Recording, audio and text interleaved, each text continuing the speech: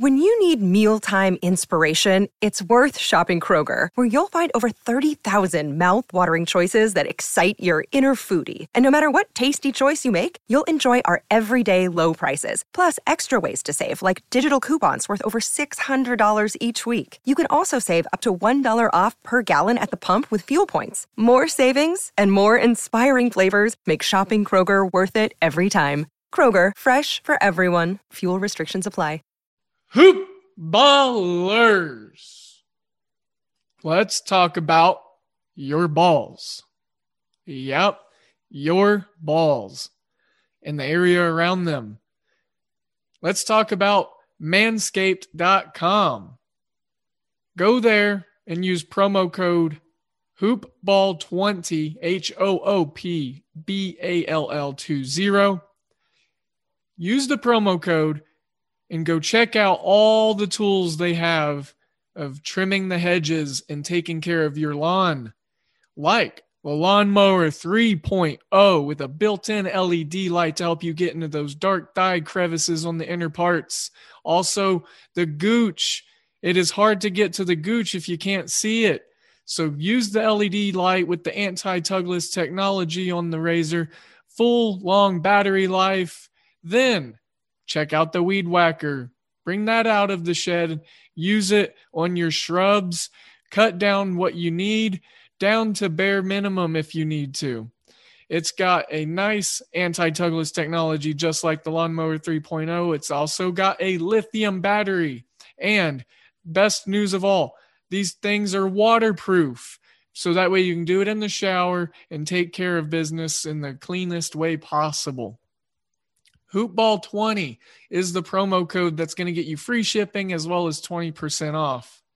I recommend using it. I recommend getting the complete care kit with your free shipping and your 20% off. Spend a little extra, get a lot more. There's a good care kit there for us gentlemen: face scrub, shampoo, ball treatment, and the area that surrounds our balls. I believe there's even a pair of underwear in there for our balls. So yeah. That's going to conclude the talk about our balls. Now let's talk about bets. MyBookie.ag is where all the hoop ballers take care of their winnings and where we place all of our wagers that we post in our article in the Wager Pass, as well as our free plays and our Discord chats. Yes, MyBookie.ag. Use promo code HOOPBALL, HOOPBALL.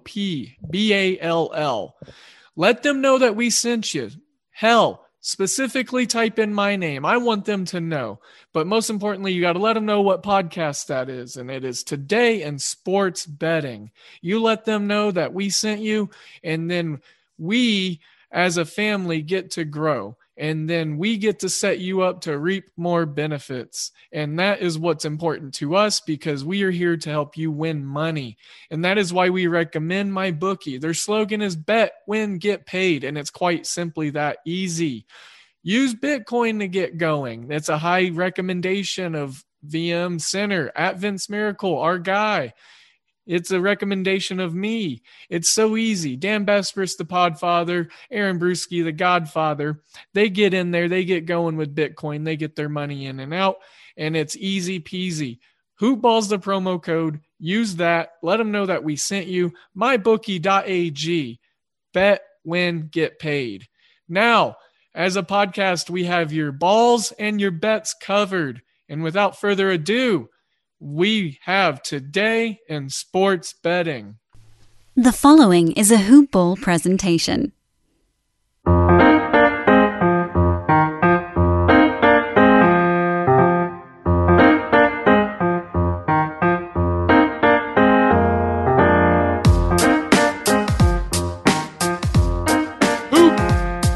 Ballers! Welcome back to another episode and another edition of Today in Sports Betting. I am your host, Devin Ellington. We're at DALE007 on Twitter. You can find the rest of the team and the rest of the news in regards to what we got going on here in Hoopball over at Hoopball Gaming on Twitter or at Hoopball Tweets. Hoop-ball.com is probably the best place to start, though, if you haven't been there yet. Make sure to go get involved in some of the forums, some of the chat rooms. Wonderful fantasy basketball news being churned currently. Articles. We got a fantasy football guru right now breaking down all NFL teams. Football is king, and football's right around the corner. Don't forget the show's sponsors, manscaped.com and mybookie.ag. You'll hear me give a little breakdown of these two fine individual entities in a recorded segment before the show. Today's show is going to feature a friend of the show.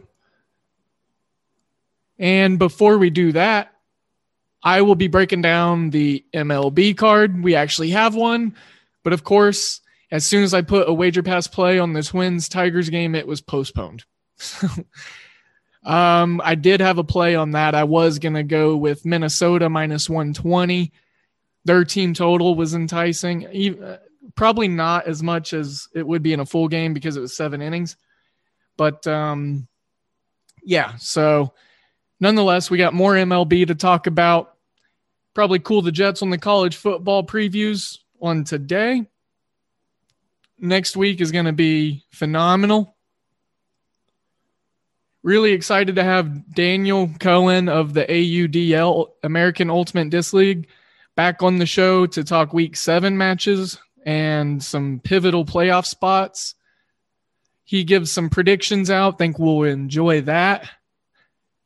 Think you'll enjoy some of the content and the insight there. We talk some players and all that good stuff. Really excited to get some disc action tonight. This weekend's really nice. Really nice. We got NBA Finals, Ultimate. We got the British Open. We got MLB back. So, yeah. Welcome back. Welcome back. New listeners, welcome in and thank you. Old listeners, welcome in and thank you. Don't forget to leave those 5-star or 1-star reviews if you think it's worth it over on Apple Podcasts. If you leave a 1-star review, you got to tell me why. That's the rule. And 5-star review, go ahead and screenshot it. Send it to me at DALE007. And we'll see about hooking you up with something. A little something.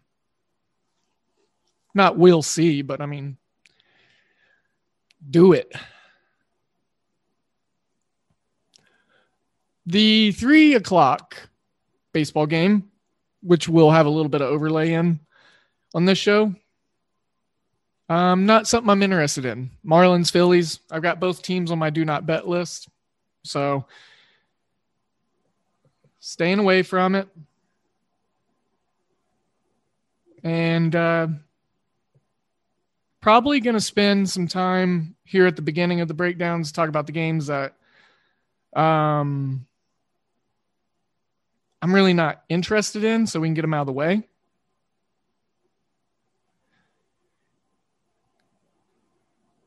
Because that'll make it easier. We'll just kind of get the low-hanging fruit and go from there. So like I said, Miami, Philly, 305, 605. There's a doubleheader. Really not interested. Dodgers in Colorado. You know, look, I'm not. It's the first game back after Colorado hosting the All-Star game, All-Star break. I'm not sure. I mean, there's no like stat or anything that goes into that or narrative really, but it's just All-Star hangover. Dodgers had a lot of guys in the All-Star game, obviously, and festivities. So I'm going to leave that one off my radar. I've got a lot of stuff on my radar. Oakland, Cleveland, I've got a slight lean to over 8, and that's the 8:40 game. San Fran, St. Louis, Gausman, Wainwright on the mound for the Cardinals. Look, I'm not particularly fond of this one. Houston and Chicago, just because the baseball fan in me wants to take this one in. Got Lance McCullers and Dylan Cease on the mound. Under 9 is a look that I might take on that one, but I've not done really well on Houston totals, and I just want to enjoy this game as a baseball fan. I know it's a cop-out, but whatever. Texas, Toronto. I'm trying to find an angle in this one. I'm not saying that I'm purely disinterested, but I am looking to try to find something in this one. Jordan Lyles on the mound, Robbie Ray, the lefty. Texas struggles against lefties, so I might look at maybe a Toronto first 5, Texas team total under. Their team total is 3.5, which, I mean, that's pretty dang low. Over 5.5 team total for Toronto is getting lots of love. -115 shade. Yeah, there's no value in Toronto in the first 5. -275 money line, -180 on the run line. So no true value in this game for me. The way the lines are set, I would love to back Toronto some way, but kind of hard to. So the games that I'm interested in, most of them starting at 6:05. I've got some stuff in the wager pass, so I can't give away too much. San Diego, Washington, this is one of them. What I will say is I really like the fact that Chris Paddock and Eric Fedde are on the mound for one specific reason. There's a slight 6-mile-per-hour wind blowing out. Chris Paddock, the righty, Fedde, the righty.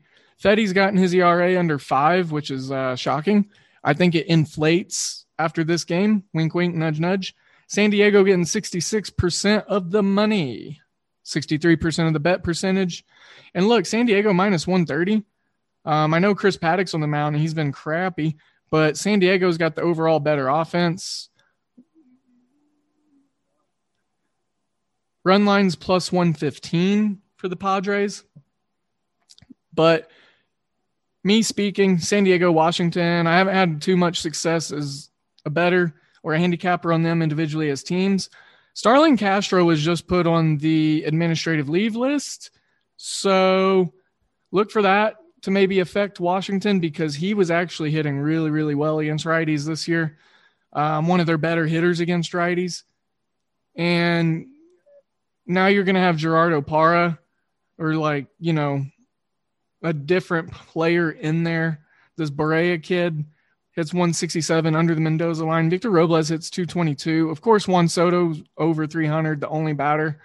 Actually, as Drupal Escobar's at an even 300 against righties. And as far as the Padres go, they pretty much are, they're a balanced hitting team. They get a slight upgrade with guys like Machado, Myers, and Pham against righties. But long story short, I don't trust either pitcher. So that's how I'm looking at this one. Eric Fedde WAP. I'm surprised his ERA is not 17.38. New York Mets, Pittsburgh. Look, Chad Cole's pretty terrible. He's probably the worst first inning pitcher in the majors. So if you want to look at a first inning, yes, to have a run scored, that's a pretty fun little side bet to have. Under his strikeout total would be something that I'd be interested in. I'm not exactly sure what it's at right now. Let me try to find it. 5.5. Oh, yeah, definitely. It's at -130. And then you look, don't get me wrong, Pittsburgh's getting a crap ton of love.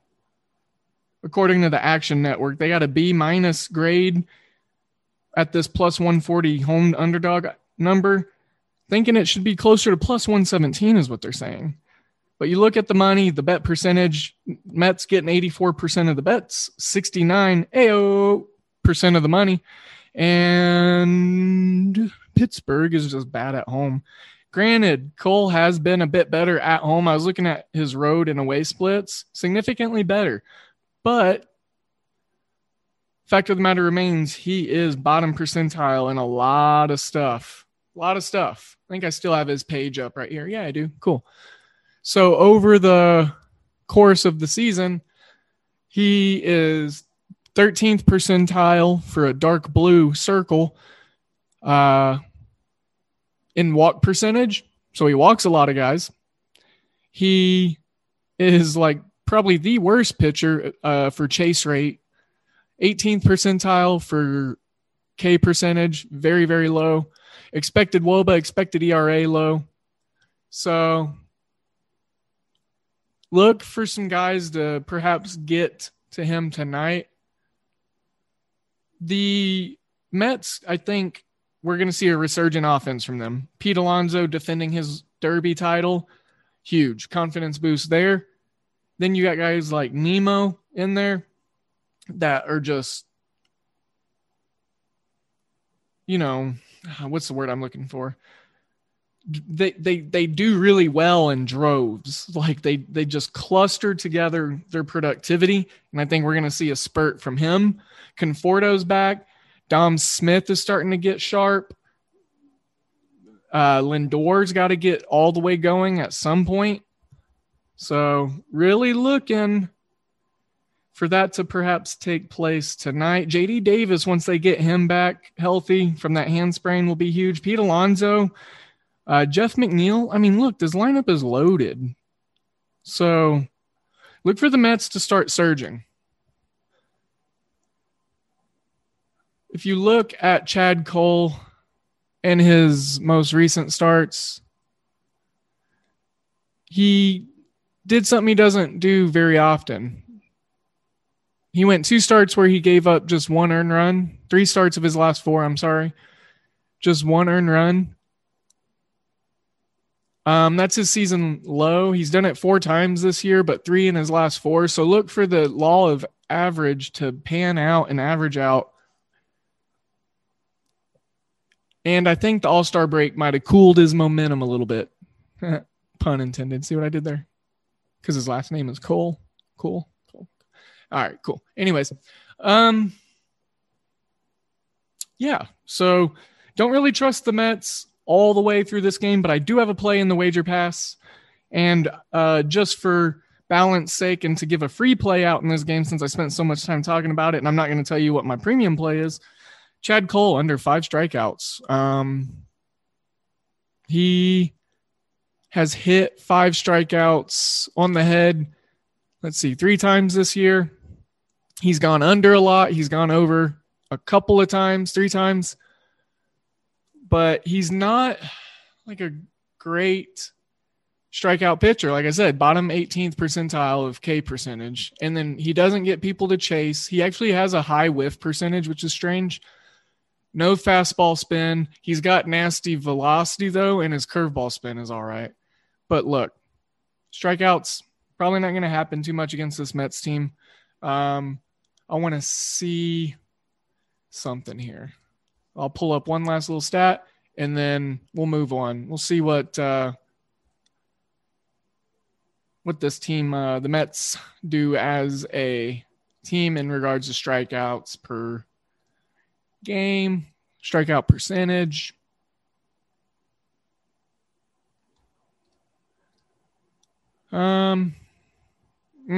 Okay. Mets are actually 24.4%, which is 21st worst or best. I don't know how you want to look at it, but they're in the bottom, part of the league strikeout percentage per game. Now their last 3 leading up to All-Star break, they averaged 16.5%. And then their last game was 13.2%. So I think they're starting to figure it out. So last year they were 22.1%, still pretty high, but I look for the number to kind of pan out, even out a little bit. Let's see how many strikeouts per game they get as a team. Because percentage and then the actual number, it can be skewed a little bit. And they are actually 13th in the league in strikeouts per game, 8.61. So that means Cole would have to get 5 of those, and then the bullpen come in and get like 3 or 4.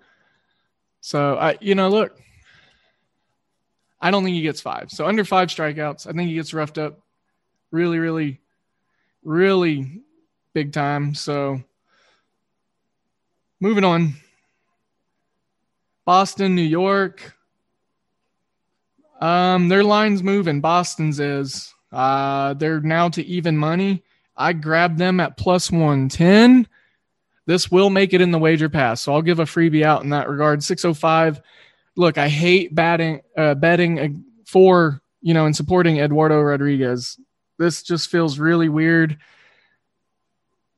But look, the fact of the matter is the Yankees don't hit lefties. And Aaron Judge, the only guy that does hit lefties, just got put on COVID protocol. Gio Urshela, Kyle Higashioka also.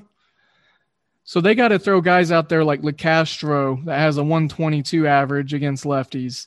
And Brett Gardner, 163. Rougned Odor, 238. 239 for Gary Sanchez. Look, this offense is going to struggle. I know it's Erod, but he's got to have a couple good starts in him. The Red Sox against lefties significantly better. They got multiple guys over 300. Upper hand here for sure. If anything, look at, Red Sox team total over. It's 4.5. I don't trust Montgomery. He's been having decent starts lately, but let me look at some of his stuff a little closer, and then we can just move on from this game. Long story short, I like the Red Sox side. I think will have some success. I think the Yankees will struggle. And their expected slugging is just ridiculous as a team. Their whole team's almost bright red on Baseball Savant. Exit velocity is crazy. They hit the ball hard. Let's look and see. Okay, so Jordan Montgomery as a pitcher actually rates really well for his exit velocity, but his 3 biggest things: expected WOBA over 300, expecting batting average about 245, expected slugging over 400. Red Sox do all that stuff really well. And I still don't get it because Eduardo Rodriguez always just seems terrible to me, but his whole pitching line is red. He's good in regards to Baseball Savant. And I think he's going to catch a struggling Yankees offense that's gutted right now. They're the first team to really be affected by the COVID stuff. And, this is a chance for the Red Sox to pad their division lead and get going early right off the bat in the second half of the season. So if we look at what Montgomery throws, he throws changeup 24.4% of the time, curve 23.3, sinker 22.7. So if we look and see what pitches the Red Sox hit really well, it'd be interesting to see how they do as a team on those numbers.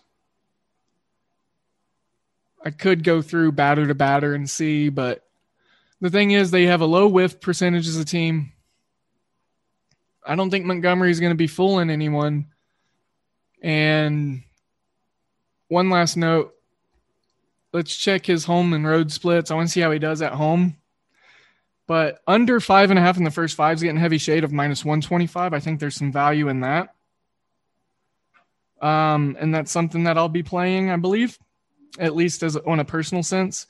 Perhaps maybe even in the wager pass, but I'm not sure on that yet. I want to see these lineups come out, which a lot of that should be starting to happen.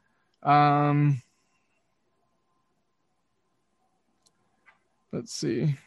Yeah, no, Yankees lineup's not out yet.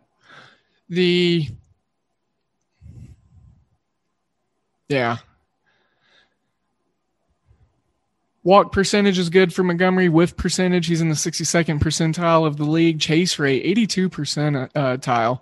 Right there in the middle at K percentage. But teams, like I said, they do barrel him up. He does not have good fastball velocity. He's not good on his curveball spin. And his average exit velocity, he's pretty good at. So if he can keep hard hit percentage and velocity down, then he can definitely tame this lineup. But there are so many batters on the Red Sox team that are right-handed, and Montgomery has a 4.86 ERA against righties and a 1.36 WHIP on top of 9 home runs given up versus 2 against lefties, 38 earned runs, and he's seen 302 righties and 86 lefties, so we can't really use that. Home games, he's actually decent at Yankee Stadium, 2.96 ERA, 8 games, 2-2 record, 182 batters faced, 38 hits, 17 runs, 15 earned, 4 homers, so 3 less than on the road, 6 less walks, 1 more strikeout. He's got 2 less innings pitched at home, but he's also got 24 less batters faced at home. So maybe the obscurity in his numbers there could be that he hasn't seen as many. And then bases loaded. The Red Sox load the bases a lot as a team, I noticed. And Jordan Montgomery has a 40.5 ERA and 1.1 innings pitched, 4 batters faced when he's got the bases loaded, 6 runs, 6 earned. So if the bases get loaded against him early, that could be huge. So yeah, let's move on from this game. I think I've broken it down enough. You kind of get the drift. And Montgomery was announced late as the starter, by the way. So I noticed that always tends to have an effect on guys. Like I said, I'm not really keen on backing Erod, Eduardo Rodriguez, but maybe he gets one here and he does something good for us. Milwaukee, Cincinnati, Hauser was announced late as the starter. Tyler Mahle, my guy, helped win that first 5 bet last time. So I'm going to go back to the well, Cincinnati, first 5 minus 115. It's going to make it in the wager pass. I'm giving a couple freebies out. Sorry, Brewski. Sorry, Dan. But Mahle, 7-3, 3.68. Now look, the Brewers did have some success against him last time out, but they were on the road. I believe that Mahle will be able to make some corrections here. Hauser, rough. And there's some numbers against him that stick out. And now that we're at Great America Ballpark, I think Winker and Castellanos can have some really good success. They didn't do what I thought they were going to do. We had a Winker Dinker shot call last time they played, but didn't end up happening in Milwaukee. But I think it could happen tonight in Cincinnati. So Winker on his props, maybe some Reds hitters. Let's see. We got hits right here. Winker over a hit, 225, minus 225 juice. And you can build these props. I'm just quickly looking over the half hit mark to see if anyone sticks out. Yeah, you might have to get some value on over 1.5s. Find those out there. Under strikeouts, Mahle's 7.5. I would look at the under on his. Under 4.5 for Hauser. It's tough to tell because Cincinnati is going to be swinging. And as a team, Cincinnati strikeouts 8.87 times per game, but they've averaged 10.67 over their last 3. 9.21 strikeouts per game at home, which is higher than they are on the road. So, going to be looking to stay away from that. Not looking in that regard. But what I do like, perhaps, let me open it up here. Team total for Cincinnati, 4.5. Yeah, that makes a lot of sense to me. I think they can get to 5. So, especially at home. I like to back them at home than I do more so on the road. Tampa Bay, Atlanta. I've got a slight lean to backing Charlie Morton. He's got a tough matchup against Michael Walker, who's been doing decent, but he can get roughed up. Now, the offense took a major hit with Ozzy Albies. That's terrible. But I think Morton's been making some really good starts lately, so I think it can continue here, getting some revitalization on that arm all-star break. This is his first start for the second half of the season, and I think he can get it done here. I'm not sure which way I want to back the Braves, full game or just full first five right now, so stay tuned on that. Baltimore and Kansas City, the starters were just announced. Keegan Aiken, Danny Duffy. Look, Duffy's a good pitcher to maybe look at backing in the first five. He's been doing really well since he's come back from the IL. And right now, minus 130 for the Royals in the first five. Keegan Aiken's pretty bad. 5.5 is the total for the first five. The Royals usually come on late in games. My problem is Keegan Aiken's really bad.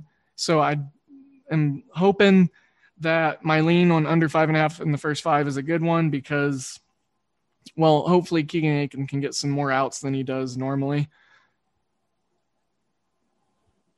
The Orioles, they do got sneaky power against lefties, and they do fare well in the first five against lefties. But the Royals got a lot of guys at or around 300 against lefties, more veteran hitters. Danny Duffy, obviously a really talented pitcher, veteran arm. So I'm looking for the more veteran club with the better infield defense to maybe get a early start in this one and get a leg up. Baltimore, bad offensively. Kansas City, not that great. Salvi and Merrifield went through the all-star routine this week. So weekend, whatever you want to call it. Look for, maybe a smidgen of all-star hangover from the Royals and offenses in general. Last game I'm going to talk about because, well, Heaney's on the mound and it's hard not to look at overs when he is. I got over 8.5. It's already pushed up to 9. This will be a play that I'm making on Tally site. I don't think it makes it into the wager pass just because I'm going to have a lot of other stuff. Want to save some stuff for the rest of the guys to talk about. So Angels, Seattle playing each other. Chris Flexen on the mound. He's the X factor. I think he could be what makes the under happen. He's a good pitcher, but the A's bullpen being involved, the Angels bullpen being involved is, always scary. Heaney, lefty, 5.38 ERA. He could give up 4 runs early. I'm looking for that perhaps to be what happens. Chicago and Arizona, I'm a Cubs fan. That's number 30, I think, on the season. Look, they're going to start selling. This is a ball club you don't really want to really bet on. Look, these two teams, Chicago and Arizona, they're going to be losing guys left and right here soon. So the feng shui and the chemistry of the ball clubs are probably pretty muffed up right now, to say the least. So look to stay away from that right now and just see how the teams start approaching trade deadline. That's going to be a thing to keep an eye on as we move forward with our handicapping. As I mentioned, we will be joined. Sorry, I've already recorded this segment, so I'm having existential problems here as in regards to timeline structure. But for you, it's future sense. Daniel Cohen at It's Daniel Cohen on Twitter, the lead analyst for the AUDL, American Ultimate Disc League, joined me to talk about Week 7, some key matchups, players to look out for, some stats, some history of the league. Love having him come on. Hopefully, he just got off vacation. Otherwise, we'd have had him on, weekly, and then there's the floods and then whatever. So we hope to have him on weekly to break down the matchups, especially as we get really close to the playoffs. Sorry, I have to do it every time. That's why I need a soundboard. I need to invest in one of those. So Yes, we talked to Daniel, and I just wrapped up the MLB card. So what I'm going to do now is awkwardly segue into my conversation with Daniel Cohen. And for your listening experience, here you are. Now, as promised, Hoopballers, we get to talk Ultimate Disc, the AUDL, with friend of the show, returning guest, Daniel Cohen, or it's at Daniel on Twitter. Or it's Daniel, I'm sorry. At it's Daniel. I switched some of the words there. It's early in the morning. I am stoked because Daniel, since being on the show, he's had a wonderful vacation. He's created a new podcast. He's talked with me more and more about this league. We've gotten more and more sample sizes of data. We've got teams starting to separate themselves. Teams separating themselves in bad ways. Tampa Bay Cannons. We've got an article or two to talk about from Daniel. His players to watch for this week is already out. So we have lots to talk about with the AUDL this week. The Atlantic Division is crammed tight. Manny Eckhart for the Cascades is in a bright spot this week. Ben Lewis. I'm excited to talk about a lot of different aspects in regards to this league. And also welcome back, Daniel. Mr. Cohen, how you doing, boss? I'm doing good. Thanks for having me back on. I'm excited. Yes, absolutely. And then I just want to clarify because I botched the entry there, but it's Daniel, correct, on Twitter? It's Daniel Cohen. It's such a hard at name to say, but yeah, it's Daniel Cohen. Yeah, because there's two it's in there. It's like, I know. Yeah, it's a struggle to say it. I like it. I like how it looks, but yeah, it's not easy to tell people what it is.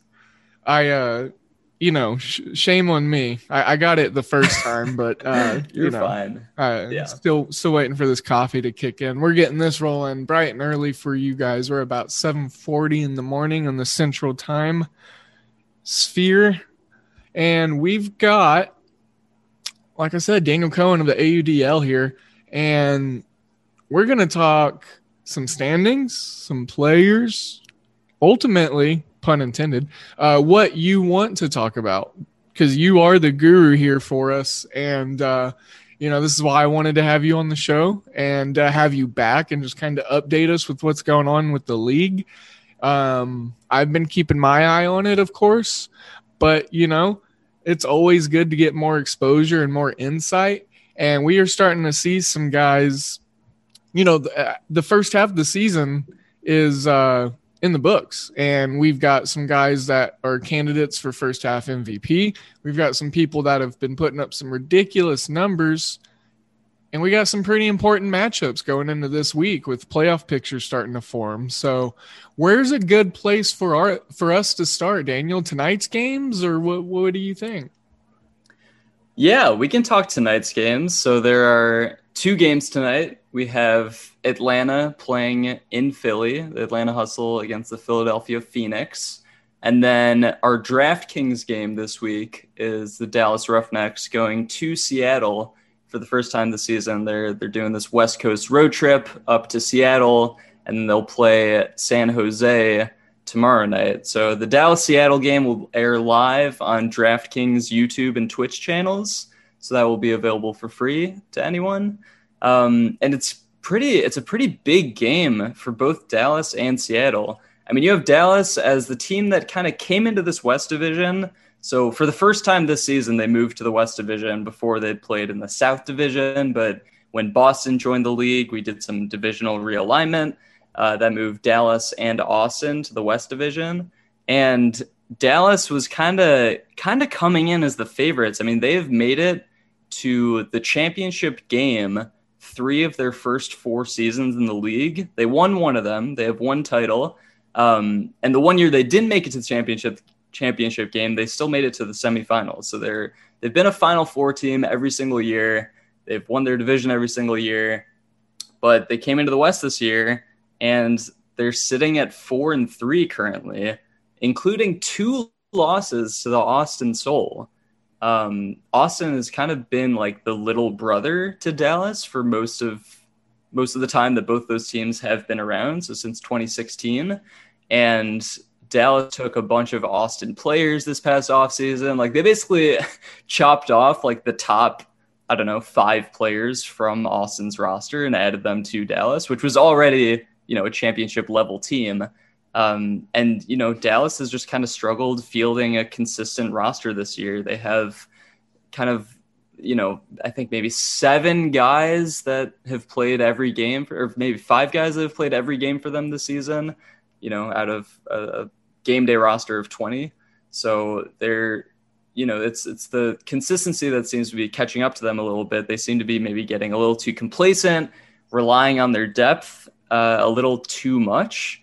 And yeah, it's kind of come back to bite them. So at 4-3 right now, they're in 3rd place. They lost last weekend to Austin, then they beat them the following day. They had a doubleheader, which currently gives Austin a 2-1 tiebreaker over them. So Austin is also 4-3, and Dallas is in 3rd place. And I feel like if they don't win this game against Seattle, or if they kind of split this weekend with Seattle and San Jose and end up at 5-4, we have Austin going to San Diego and LA this weekend.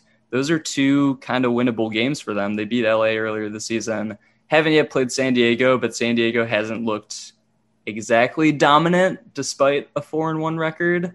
So, the West is wild as always. And I think many were expecting Dallas to come in and kind of run the table and be at the top of the division with San Diego, but they're struggling, and it's kind of crunch time for them. They got their backs against the wall. So I'm super excited for them to go to Seattle. First time they played was in Dallas. Seattle went to Dallas a couple weeks ago, and Dallas pretty handily defeated them. I think it was 24-16. It was never particularly close, but Seattle has been really, really strong at home this year. I mean, they're 2-1 at home, but the one loss came against San Diego in overtime.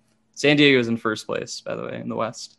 And Seattle, they've got one of those home stadiums and one of those home environments that is definitely favorable to them. And I think one of the better home crowds in that West Division. And they have this defensive line that really feeds off the energy of that crowd and feeds off the energy of each other. They are really strong at chaining together a bunch of breaks in a row.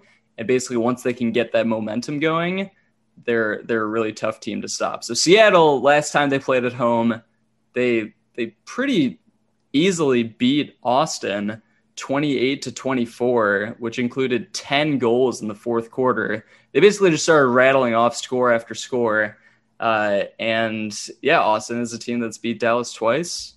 So Seattle, Dallas, it's a very highly anticipated game this weekend, and kind of a must-win for both teams, because Seattle is sitting at 2-4 right now. They kind of got to start stringing together wins in order to stay, relevant in the playoff picture.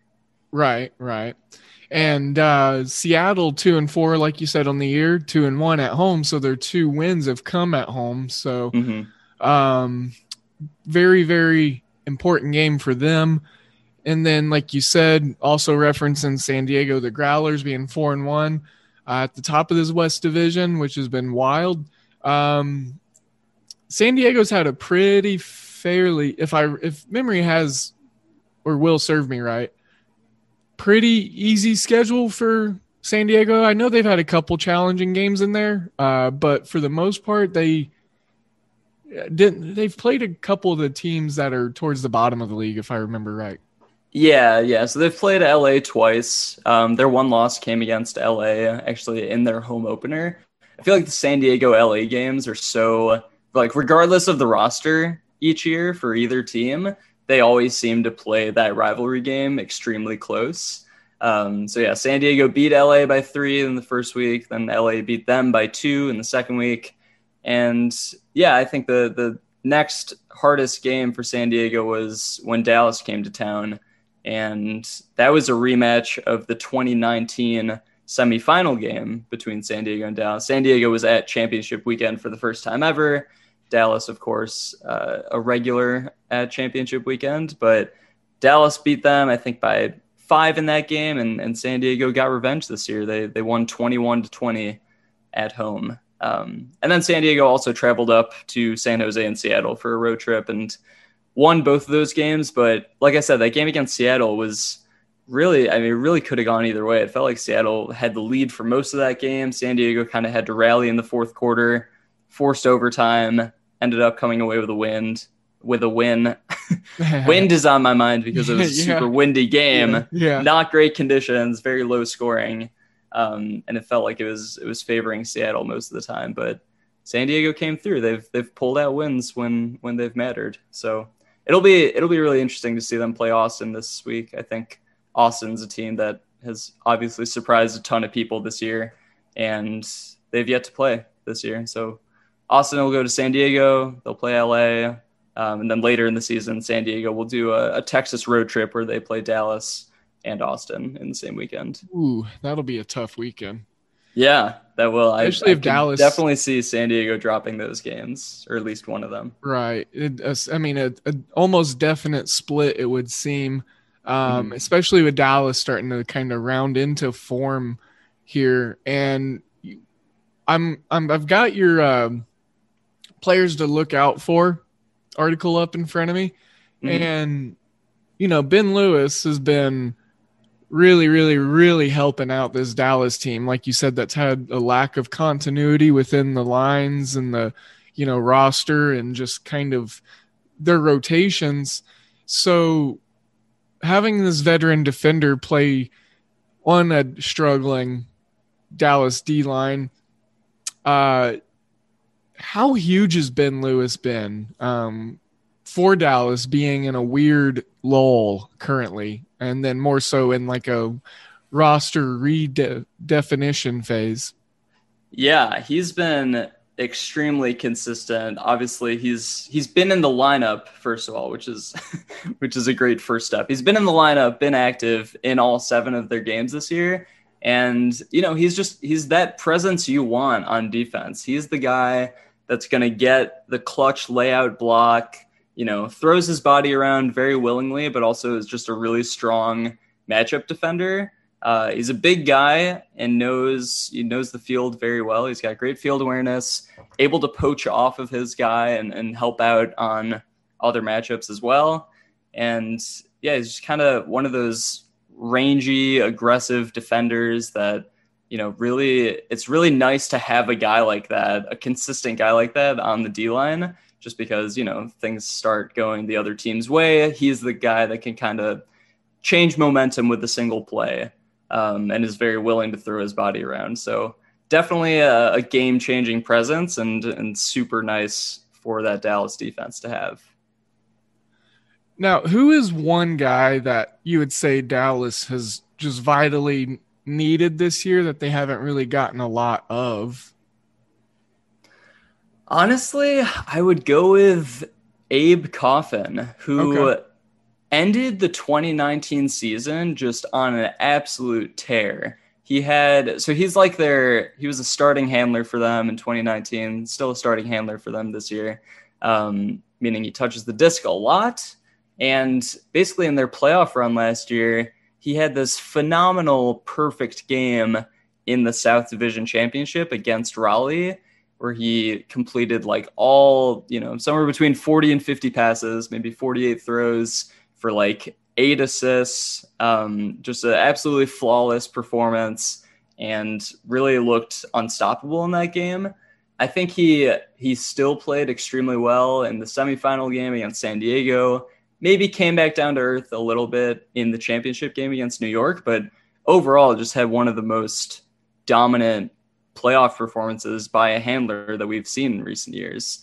And this year, I don't know, they switched this guy Kaplan Maurer over to the offense, who's primarily a D-line handler for the past couple years, and he's been touching the disc a lot. I feel like Abe Coffin hasn't really gotten in the same rhythm that we saw from him at the end of 2019.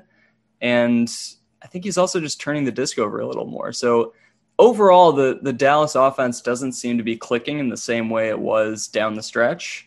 And I don't know, I feel like Abe Coffin has kind of yet to play to his full potential this year, but he's still an extremely skilled player. You still see flashes of what he can do. He's a great give and go guy, really good at facilitating the offense in that way, and very good at keeping his eyes downfield, looking cross-field for those cross-field flicks and hitting open guys regularly. So still a fantastic player, but I think by, after the 2019 playoffs that we saw from him, he's maybe disappointing a little bit by our standards. Sure. Well, it's hard to maintain that level of success, but it is. Yes. He needs to be there for him. That's for sure. Mm-hmm. Another freak, that I'm here gonna bring up because, well, the team he plays for is 5-1, and they're atop this tough Atlantic Division, with 3 1-loss teams between the Breeze, the Empire, New York Empire, and then the Atlanta Hustle. And then you got the Raleigh Flyers right there at 4-2. And poor Boston, man, being a first-year team, and they get in this division. And, I mean, they started off pretty smoking hot and exciting. Just a bit of a gauntlet, it seems, though. And with Johnny Malks just being ridiculous for the first half of the AUDL season, you coin him as the first half MVP, and it's hard for me to disagree based off of the results of the team, the results and the numbers from him, but also just the amount of times that he's just come up absolutely huge for them against critical opponents. Yeah, I think it's hard to argue that Johnny Malks is not the first half of the season MVP. He has completed 279 of 284 throws this year. Wow. Which is a ridiculous 98.2% completion percentage. So, but not only does he just not turn the disc over, if you watch him play, it's not like he's just taking short, easy 5-yard throws, dumping it off to handlers. I mean, there's a lot of that in the DC offense because they're so possession-based and very small ball heavy, but he airs it out, and he is not afraid to air it out. We saw last week against Atlanta. Atlanta throws a zone at DC, a zone that they haven't seen before because Atlanta kind of has the signature zone that they've developed over the years, and it was a new look for DC. And a big thing with the zone in Ultimate and in the UDL is it forces a lot of throws, and to break the zone, you often have to throw kind of over it or through it. You kind of have to like thread the needle a lot, oftentimes with less traditional throws. So we saw Malks in that game tossing these like high release flick blades that would just like shoot, 15 yards to a player just sitting into space in that intermediate area. He'll throw like around the entire defense. He's just got this huge bag of throws that he's not afraid to unleash. And it's just made him a super exciting player to watch. Obviously, the numbers back it up as well. He also has 20 assists this year, 8 goals. He has just kind of been the consistent piece on the league's best offense. So I highly recommend watching DC. They rematch Atlanta this week, which I'm very excited about because I'm hoping for another phenomenal Johnny Malks display against that zone. And but it's really just that offense as a whole is clicking everywhere.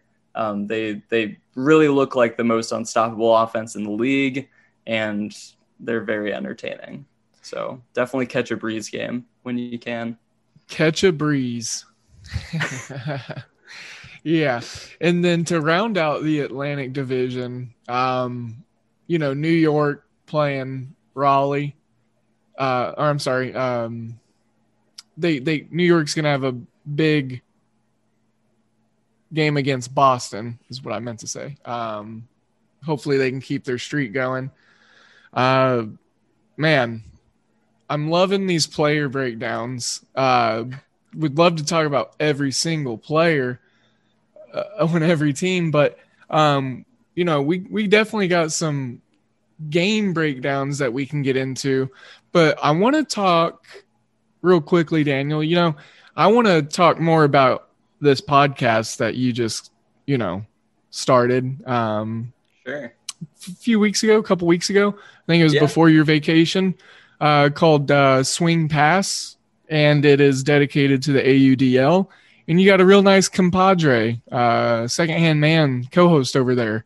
And why don't you tell us a little bit about it? And let's see if we can't get some of the hoop ballers to go over and listen to it after this episode.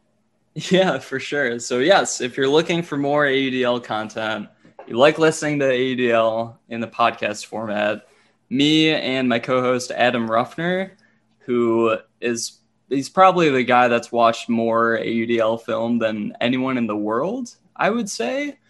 He's been working for the league since 2013 or 2014, and just a super knowledgeable guy, does a ton of video editing for the league. And yeah, we just decided to start a podcast because we were doing so much talking about the league already. We also have a show, AUDL Weekly, that airs on Facebook on Wednesday nights.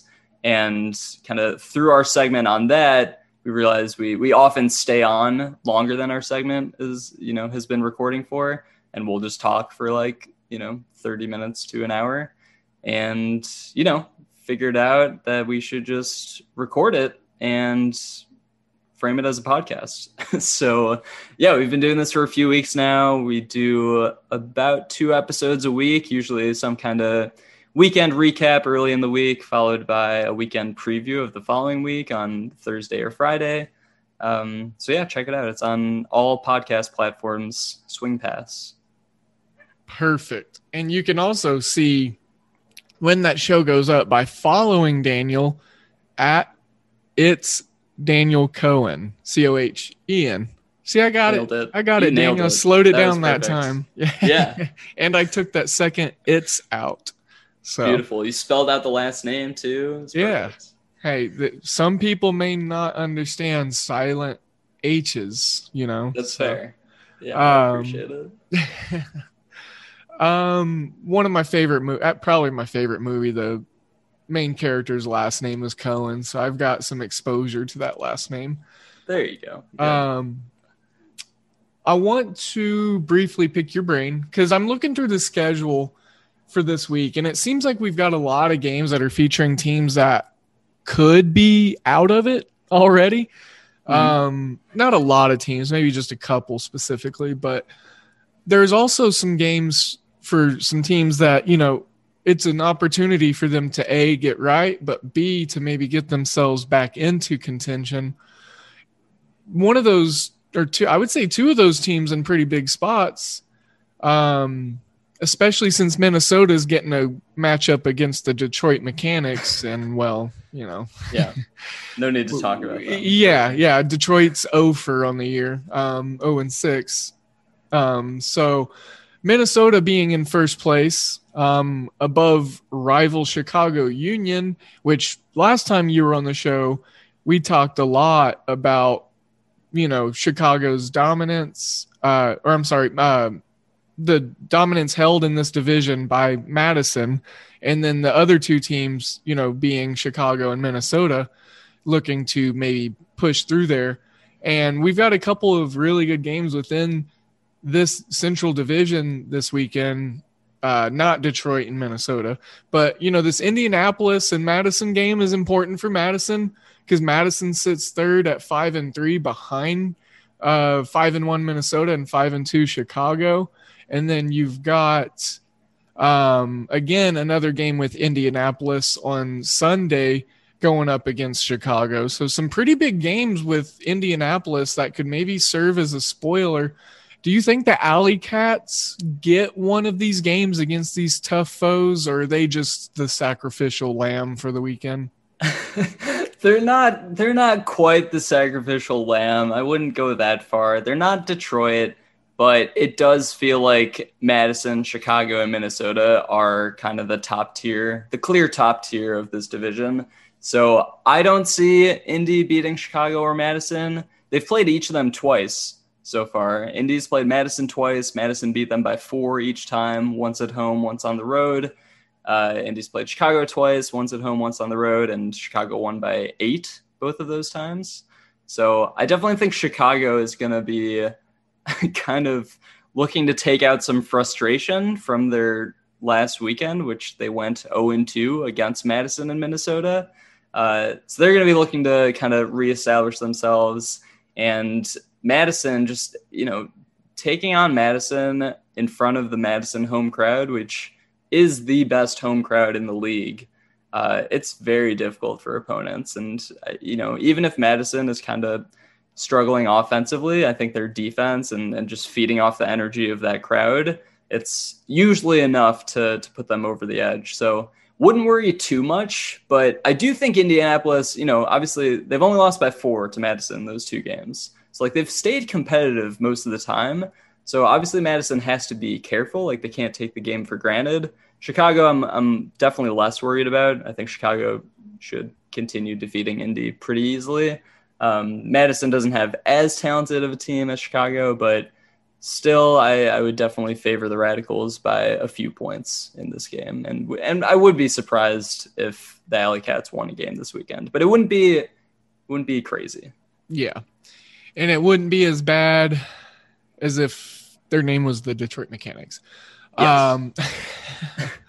Which are, by the way, the 2 Alley Cats wins this year are against Detroit. Were against the Mechanics. Oh, man. So Alley Cats have yet to beat Minnesota, Chicago, or Madison. But, still got some games left. You never know. Oh, that's funny. I didn't realize that. Yeah. So the rest of the games, I'll see if any catch your – they all catch your mind because you love this stuff. I love this stuff, but you get what I'm saying. Yeah. Raleigh, Pittsburgh. Pittsburgh kind of down lower, obviously. Raleigh with that high-flying offense being the Flyers. And then also trying to stay in contention in the Atlantic. I think Raleigh comes out focused and they know not to put Pittsburgh past them or below them. Going on the road's always tough. So I feel Raleigh handles business just because they understand how important the game is. And not to mention, there are some other important games within the Atlantic Division this weekend that if they just handle their business against a lower quality opponent, they could benefit from it. Yeah, I think Raleigh is definitely a really hot team right now. They've won 4 straight, and I think both their 2 losses, they started the season 0-2. Both of those were just 1-goal losses. Oh, wow. So the Flyers have kind of underratedly been, a top team in this division despite their record, and they just have a ton of depth. They've handled the Cannons very easily the past few weeks. And I don't really see Pittsburgh putting up too much of a fight against Raleigh. I do feel like Raleigh is kind of not locked into a playoff spot necessarily. I do think Philly and Boston could be knocking on the door later this season, but they do feel like an elite team, and Pittsburgh hasn't yet felt at that level. They just got their first win of the season. I think it was last week or 2 weeks ago. Was it against Detroit? No, it was against Philly for Pennsylvania Cup, or the Commonwealth Cup, right. I believe they call it. Battle for Pennsylvania. Philly had beaten them pretty handily at home, I think by 8 or 9 goals earlier in the season, but then they went to Pittsburgh and lost by 3. So Pittsburgh, I don't really see them being super competitive in this division this year, but they do have enough pieces where they could kind of change the tides if, one of those top teams slips a bit. And I definitely think Pittsburgh is better at home in front of that crowd. So we'll see how Raleigh travels this week, but I wouldn't be too worried if I was a Flyers fan. Absolutely. We talked pretty much the rest of the Atlantic Division matchups this week. We alluded to the Austin and Los Angeles game. We talked the rest of the weekend for San Diego, kind of what they got in store, San Jose as well, and their Dallas matchup tomorrow. Now, this New York Empire and Boston Glory game, I think this is going to be a really, really good game Saturday. And obviously a big spot for Boston. You said just, a couple sentences ago that you thought that Boston could be vying for a postseason berth towards the end of the year. How big would this game be if they could beat New York? And how big would it be if New York lost a second game after coming off of a loss recently? This is a very pivotal matchup here in my, virgin experiences in AUDL, quote unquote handicapper. Yeah, you're not wrong at all. It would be huge for Boston to win this game. I mean, New York, they lost a couple weeks ago to DC it was their first loss since the start of the 2019 season, because they went undefeated, perfect season, won the championship in 2019. They were on an 18-game winning streak dating back to the start of 2019, and then DC ended that at home. I think they beat them 20-17. And, a second loss for New York, obviously that changes things a ton in the Atlantic, because all of a sudden, if New York drops to 4-2, you still have Philly at 3-4. They're kind of creeping up the standings, and Boston really hasn't looked bad in any game so far this season. I mean, they did get blown out by DC, but I attribute that more to DC just being on fire that whole game. I think DC won something like 32-20. But Boston, they did just lose at home to Philly, but it was a 1-goal game. We saw them play Atlanta to a 1-goal game earlier in the season, and they have enough talent on their team. They're also getting some guys back this week. We didn't see Tanner Halkyard play last week. Mm-hmm. Orion Cable is finally back in the lineup. Yeah, I was gonna ask you. Yeah. He hasn't played since week 2. I think he's only played 2 games this season. Since you came on the show and we jinxed him. I know. We talked so highly of him. His name is so good. He's huge. He's a young guy. So I'm excited to see him back in the lineup. I think they're going to be very appreciative to have him back, because, him and Halkyard, Orion Cable is, 6'4", 6'5". Halkyard is 6'3". These are 2 big downfield receivers that can really win a lot of matchups against New York. I mean, New York has their fair share of big guys too, but they're typically more on the offensive side. So it should be a battle despite the records. I mean, you have Boston at 2-4, New York 4-1. It's going to be a closer game than those records would indicate. And I think playing in Boston, that extra level of the New York-Boston rivalry, first time they're ever meeting in franchise history, at home in Boston, I could definitely see the Glory keeping this game competitive throughout, and it could come down to the wire. Yeah. Well, if they can pick up this win this week, that will be huge, because next week they get to play Tampa Bay, and that will be a little bit easier of a matchup. So if they can compile some positive momentum going, get to 500 in the next 2 weeks, they're going to be sitting in a little bit better position there in that tough Atlantic division.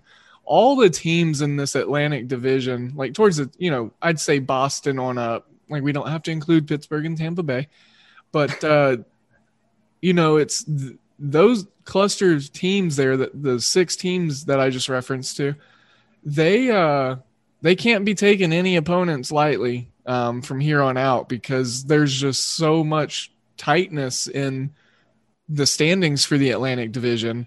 So, I mean, overlooking a Tampa Bay or a Pittsburgh could be very, very, very dangerous if you're DC, New York, Atlanta, Raleigh, et cetera. So, yeah, tons of games to be set up for the ending parts of the season. And with, Boston maybe looking to make a move, the Atlanta and New York have to play each other going in week 8. Like I said, I'm kind of already prefacing next week based off of what we're talking about and playoff forming and all that good stuff. Mm-hmm. But New York and Atlanta play each other next weekend, and that's already got to be game of the week, you would think. It's just the standings are so awesome right now, and they're really, really tight. And if I'm not mistaken, we're going to start getting some Canadian action here soon. Looks like next Sunday, Ottawa and Montreal will be taking on each other for the first game of the Canadian Cup. Yeah. So the Canadian Cup, due to COVID, is kind of a separate thing this year. The Canadian teams aren't participating in the normal AUDL season, but they are playing, I think it's 8 total games each. I think they play the other 2 teams 4 times each, twice at home, twice on the road. So yeah, Canada teams, we've been missing them. I think Toronto has kind of fielded one of the most consistent teams. They're the second most winning team in league history, next to the Madison Radicals. Both teams have over 90 wins. They're approaching that 100 win mark. And Toronto won a title in 2013, also an undefeated season. And Montreal, Ottawa, obviously they're still hanging around and have a ton of talented players. So yeah, I'm excited to get some Canadian games. We've been due. We've been due for some, for sure. Absolutely. I'm excited to get some exposure to it because I want to see, because I've not seen, the Canadian team since my fandom of the AUDL started. And, right. This is going to be interesting to kind of see how the teams, how they, what am I trying to say? See if there's like order? A philosophy difference or like, like style of play, because like in the NBA, Toronto, they've got their very specific playing style compared to the rest of the NBA. So it's like, I was interested to see how it went with Ultimate. And also I can't get over Montreal's logo because every time I look over at it or it's like a quick glance, it looks like the Thundercats emblem, and they might be my new favorite team just because of that. So they do have a really good logo. I also like it in the different forms. They got like a shield. They got just the circle with the bird head. I think it's a bird head. Montreal's a fun team. In general, I feel like these Canadian teams they kind of always can play each other close regardless of how they're doing in any given year. Generally, the pecking order has been Toronto at the top, followed by Montreal, followed by Ottawa at the bottom.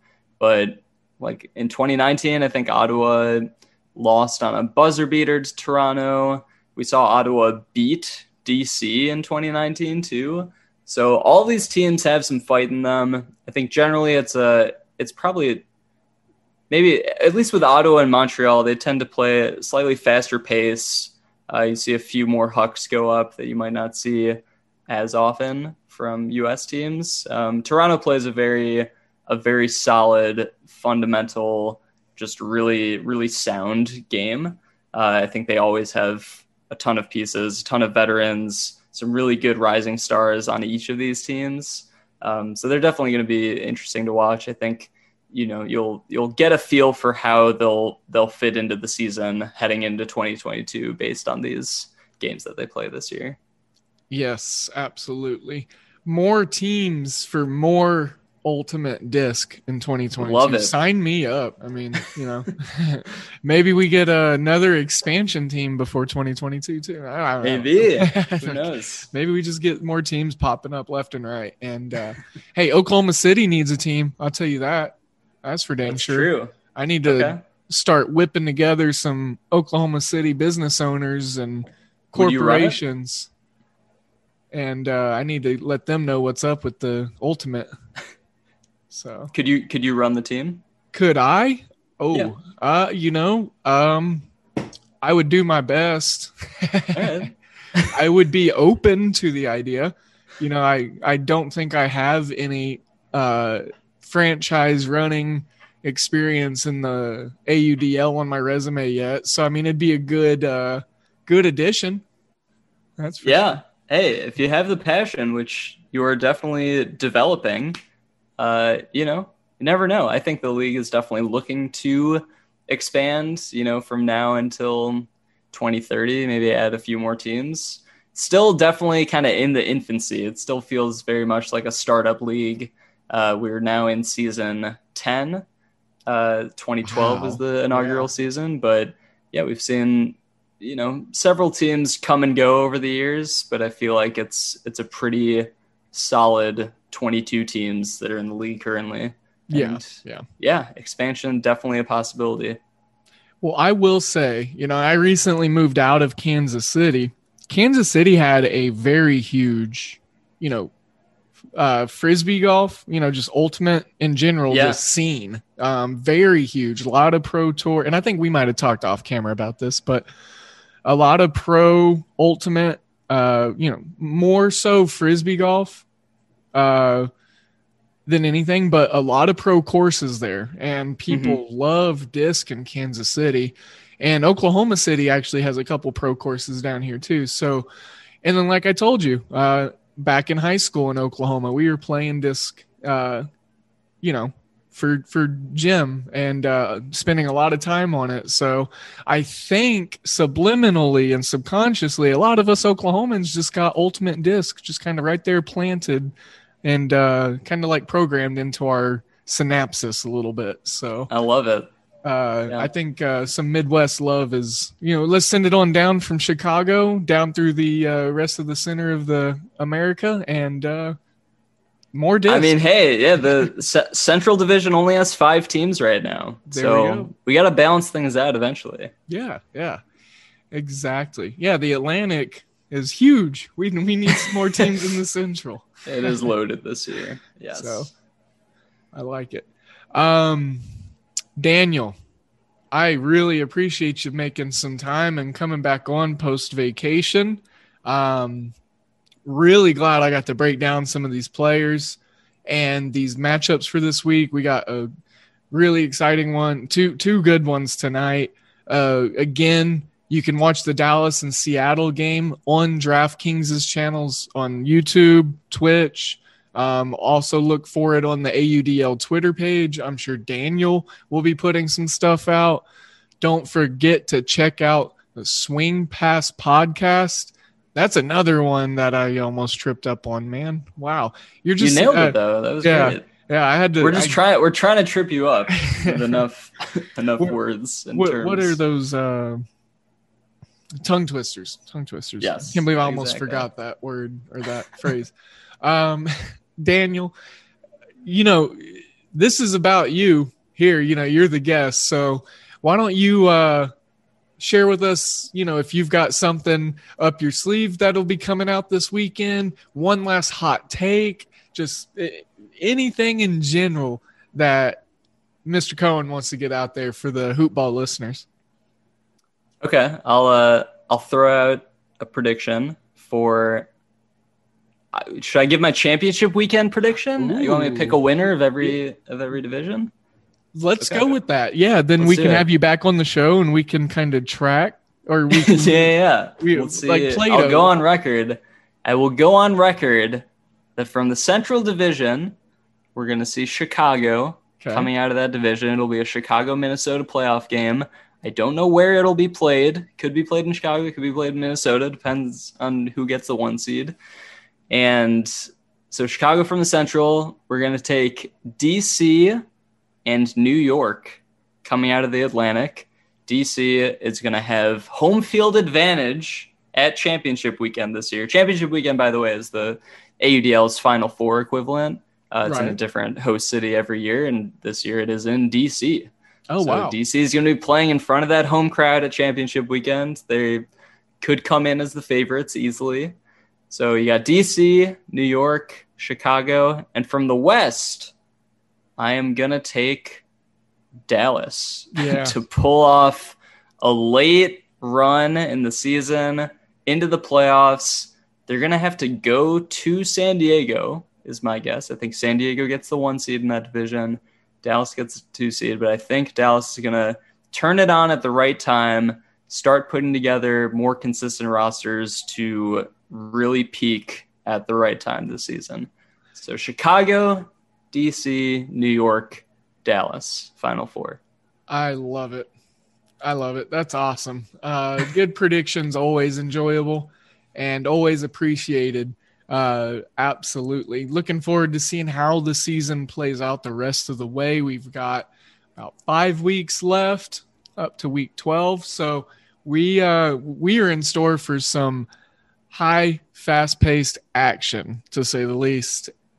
Well, Daniel, I really appreciate it again, man. And don't forget, listeners, he is at It's Daniel Cohen on Twitter. Remember, there's a silent H in there. Cohen. Cohen, like two chickens trying to exist. Exactly. Thanks so much for having me on, Devin. It's been a lot of fun. Absolutely, man. Well, I'm already looking forward to the next one, and glad that you had a great vacation. Glad that you get to come home to some awesome disc this weekend. And here's to a very, very safe day for you, pal. And cheers, and we'll see you around on the next one. All right, bud? Appreciate it. Sounds good. See you next time. All right. And Hoop Ballers, like always, I am sending you all of my good vibes, all of my good energies. Make sure to go out there, be safe today. Do something kind for someone if you can. And with that being said, today in sports betting is out. This has been a Hoop Ball presentation. You know how to book flights and hotels. All you're missing is a tool to plan the travel experiences you'll have once you arrive. That's why you need Viator. Book guided tours, excursions, and more in one place. There are over 300,000 travel experiences to choose from, so you can find something for everyone. And Viator offers free cancellation and 24/7 customer support for worry-free travel. Download the Viator app now and use code Viator10 for 10% off your first booking in the app. Find travel experiences for you. Do more with Viator.